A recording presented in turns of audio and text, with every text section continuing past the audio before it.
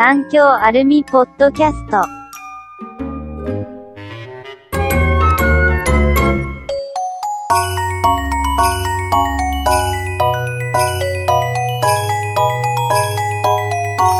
สวัสดีครับคุณผู้ฟัง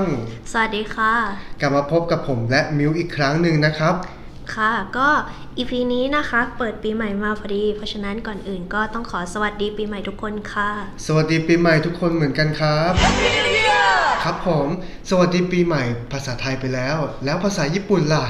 ภาษาญี่ปุ่นนะคะสวัสดีปีใหม่เขาพูดว่าอาเกมาชิเตะโอเมเดโตโกไซมัสอีกครั้งหนึ่งนะครับอาเกมาชิเตะโอเมเดโตโกไซมัสประโยคนี้นะคะเขาจะพูดกันเมื่อเราเจอกันครั้งแรกในวันปีใหม่นะคะก็หลังจากเปิดปีใหม่มาแล้วนะคะแต่ว่าจะมีอีกประโยคนึงเขาจะไว้พูดกันในวันที่เราเจอกันครั้งสุดท้ายของปีเขาจะพูดว่าโยยโอโทชิโอโอมุไคคุดาไซโยยโอโทชิโอโอมุไคคุดาไซค่ะ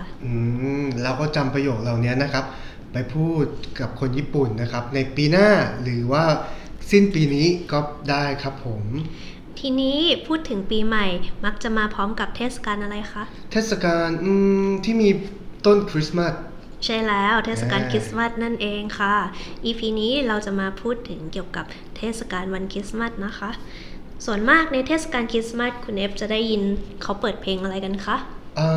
คริสต์มาสก็คือจะเป็นเพลง Jingle Bell แล้วก็เพลงอะไรอีกคะแล้วก็เพลงสวัสดีปีใหม่ของไทยเรานั่นเองค่ะทีนี้มาพูดถึงเพลง Jingle Bell กันหน่อยแล้วกันค่ะเพลง Jingle Bell เนี่ยมันมีความหมายว่าอะไรคุณเอฟทราบไหมคะถ้าเกิดก่อนหน้านี้ผมเข้าใจนะครับว่าเพลง Jingle Bell เนี่ยมันมีความหมายเชิงลึกเกี่ยวข้องกับคริสต์มาสโดยตรงแต่จริงๆแล้วเนี่ยมันไม่ใช่เลยใช่ไหมครับใช่ค่ะเพลง Jingle Bell นะคะถ้าเรามาฟังในส่วนของเนื้อหาของเพลงกันดีๆแล้วจะเห็นว่าในเนื้อหานั้นไม่มีท่อนไหนที่มีความหมายเกี่ยวข้องกับคริสต์มาสเลยเพราะว่าเนื้อเพลงเนี่ยและความหมายของเพลงเนี่ยจะวนเวียนอยู่บนหิมะเสียงกระดิ่งและล้อลากใช่ไหมครับใช่ค่ะก็ตามชื่อเพลงเลยชื่อเพลงคือชื่อ Jingle Bell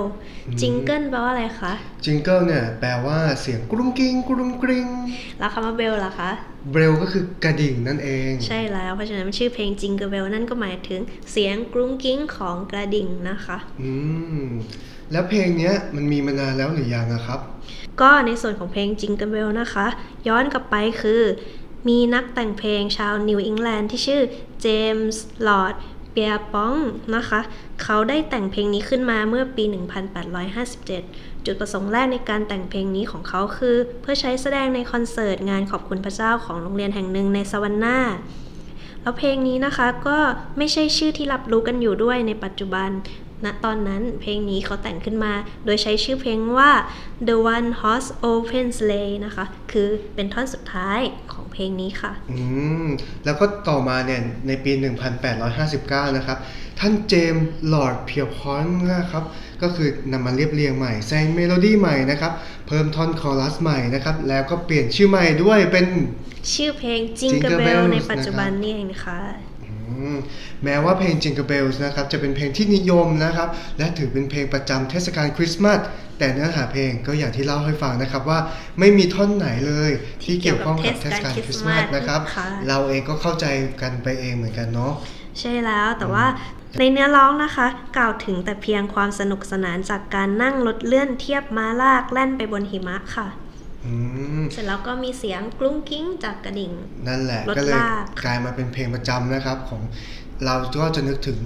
ซานตาคลอสมาพร้อมกับกวางเรนเดียร์มาพร้อมกับรถลากแล้วก็มีเสียงกระดิ่งด้วยใช่แล้วทำให้เพลงนี้มันเข้ากับคริสต์มาสและ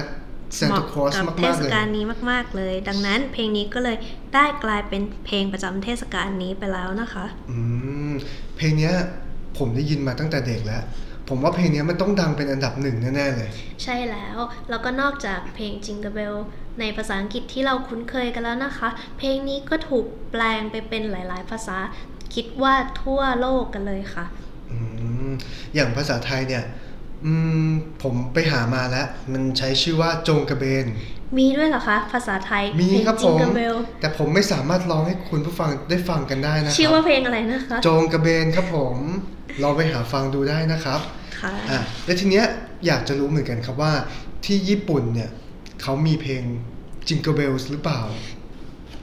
ที่ญี่ปุ่นก็มีการนำเพลง Jingle Bell ไปแปลงเป็นเนื้อร้องภาษาญี่ปุ่นเช่นกันค่ะโดยใช้ชื่อเพลงตามภาษาอังกฤษเลยก็คือชื่อเพลงว่า Jingle Bells ค่ะโอ้ Jingle Bells ใช่ไหมครับใช่แล้วค่ะเป็นการออกเสียงเวอร์ชั่นญี่ปุ่นนะคะโอ้แต่ก็ฟังยากอยู่เช่นเคยเนาะใช่แล้วค่ะละครับสำหรับ EP นี้นะครับเราได้รับความรู้นะครับในส่วนของเนื้อเพลง Jingle Bells ว่าแท้จริงแล้วเนี่ยมันมีความหมายว่าอย่างไรนะคะแล้วก็สอดแทรกในส่วนของสาระด้วยนะคะสามารถไปตอบกับเพื่อนๆนะครับหรือว่าพี่ๆน้องๆได้เลยนะครับว่าที่เปิดมาเนี่ยมันไม่ใช่คริสต์มาสนะมันไม่มีเนื้อหาเกี่ยวกับอะไรที่เกี่ยวกับคริสต์มาสเลยแต่ฟังแล้วเพลินๆก็ยกเว้นให้ก็ยกให้ในฐานะที่เข้าใจค่ะสำหรับ EP นี้นะครับผม F นะครับและมิวค่ะก็จบเพียงเท่านี้นะครับผมแล้วก็พวกเรา2คนก็ขอลาคุณผู้ฟังไปเพียงเท่านี้นะคะพบกันใหม่ตอนหน้านะครับในตอนหน้าจะมีเนื้อหาสาระเกี่ยวกับเรื่องอะไรก็ต้องคอยติดตามฟังกันนะคะบ๊ายบายสวัสดีค่ะสวัสดีครับ